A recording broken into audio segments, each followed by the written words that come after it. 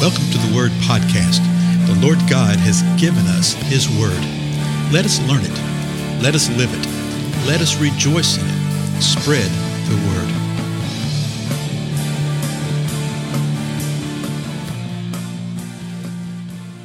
Blessings, everybody.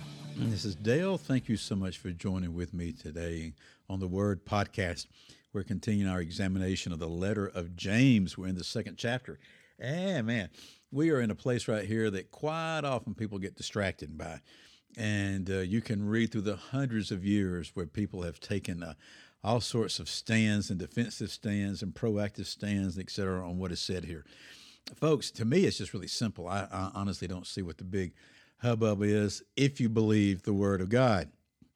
If you don't believe the Word of God in one particular area or another area, or you've decided you don't like what it is, well, then it's all going to start collapsing down on your head as you continue to examine it more and more. And so let's go back and look at James, the second chapter, verse 17, says this: even so faith, if it has no works, is dead, being of itself. And so we've looked at this last couple episodes, that if you profess to have faith, and yet there's not works that are reflective of that, then your faith is dead. We do not have works to attain faith. We don't work and say, okay, I have faith. Or we work and say, I have now attained salvation. No. But he says, even so, if you have no works, then that faith is dead. Verse 18. But someone may well say, you have faith and I have works. Show me your faith without the works, and I will show you my faith by my works. So somebody may say, well, I've got faith. I don't have to have these works. That's great. That's not saving faith. I will show you my faith by the works that have taken place in my life. Okay, the regeneration, the transformation, the confirming things that the Lord has done in my life and how He continues to transform me. I will show you that. I'll also show you by the things that He moves upon my mind and upon my heart to do that are works. Verse 19 continues, you believe that God is one. So you see that James is arguing some things right here that are happening among these that are dispersed. You believe that God is one. You do well. The demons also believe and shudder. I always sort of chuckle and cough at the same time with that one, right? Excuse me. It really does. It sort of gets me. Because he says, you believe that God is one. In other words, that God is Father, Son, Spirit. You have believed in the salvation. That is great, he says. The demons also believe and they shudder. Just saying that you believe this and yet not having the true faith that will transform you, not allowing that faith and that belief to transform you, is not good enough. It is not saving faith. And he's saying, you know what? That's great. That's wonderful. I'm glad you're professing that. But you know what? Even the demons believe that. And at least they've got the good sense to shudder. Sort of gives some insight into perhaps what their attitude was and how they were being rather arrogant about this. Okay, this is far more serious than the people realize. Well, then he keeps driving home the point, James does, verse 20. But are you willing to recognize, you foolish fellow, that faith without works is useless? And he calls him foolish then, or vain man is what the King James says. He says, you're really living in vanity. He said, are you willing to recognize this, that faith without works is useless? And then he gives a couple of examples, and the examples he gives, verse 21. Was not Abraham, our father, justified by works when he offered up Isaac, his son, on the altar? And you go, wait a minute, I thought God had already called him by faith. Well, he's about to finish it. So look at what he says right here. And think of this. He goes to the patriarch. He goes to the patriarch of the Jewish people. And he says, was not Abraham our father justified by works when he offered up Isaac, his son, on the altar? The unspoken answer is yes. Verse 22. You see that faith was working with his works. And as a result of the works, faith was perfected, or faith was completed. Abraham knew what God had promised, okay, that he would have seed as numerous as the stars in the sky and grains of sand. He knew that nations would rise up from him. He knew that Isaac was the child of the promise and that the seed would go through Isaac. But God told him to sacrifice Isaac. So Abraham by faith was going to sacrifice. Abraham by faith believed that if God required this sacrifice, then he would bring forth Isaac from the dead. That's all you can see out of this. And that brought forth a completed faith. Verse 23, and the scripture was fulfilled, which says, and Abraham believed God, and it was reckoned to him as righteousness. And he was called the friend of God.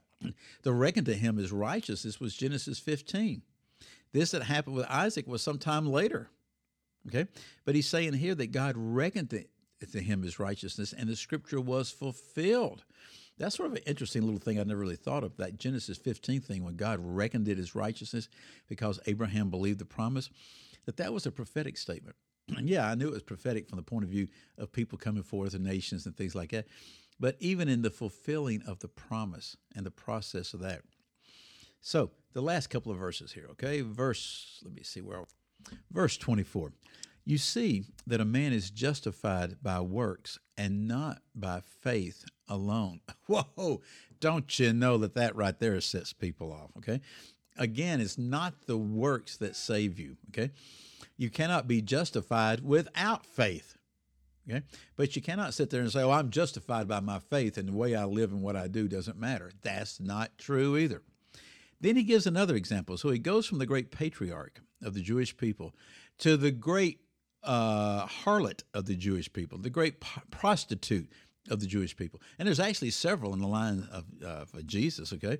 This is Rahab, verse 25. In the same way, was not Rahab the harlot also justified? What do you mean in the same way? In the same way that Abraham was justified, in the same way that we are justified by the works that are reflective of our faith, in the same way Rahab the harlot also justified by works when she received the messengers and sent them out another way. And you go back to the Old Testament, read that account, but it has to do with Jericho.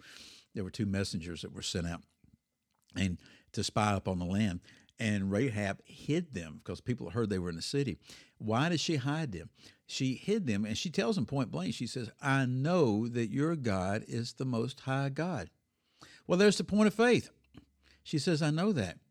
But it says, she could have just said that and that would have been it. But she put it into action. She hid these two. And when you read it, it's sort of interesting. She hid them under some leaves kind of things, like corn sheaves and things like that. She hid them even though she knew it could cost her life. It wound up saving her life and her family's life. She wound up giving good advice to these two and sent them out another way after the town party went out to search for them in the direction that Rahab had told them they were going. So she saved them all the way around.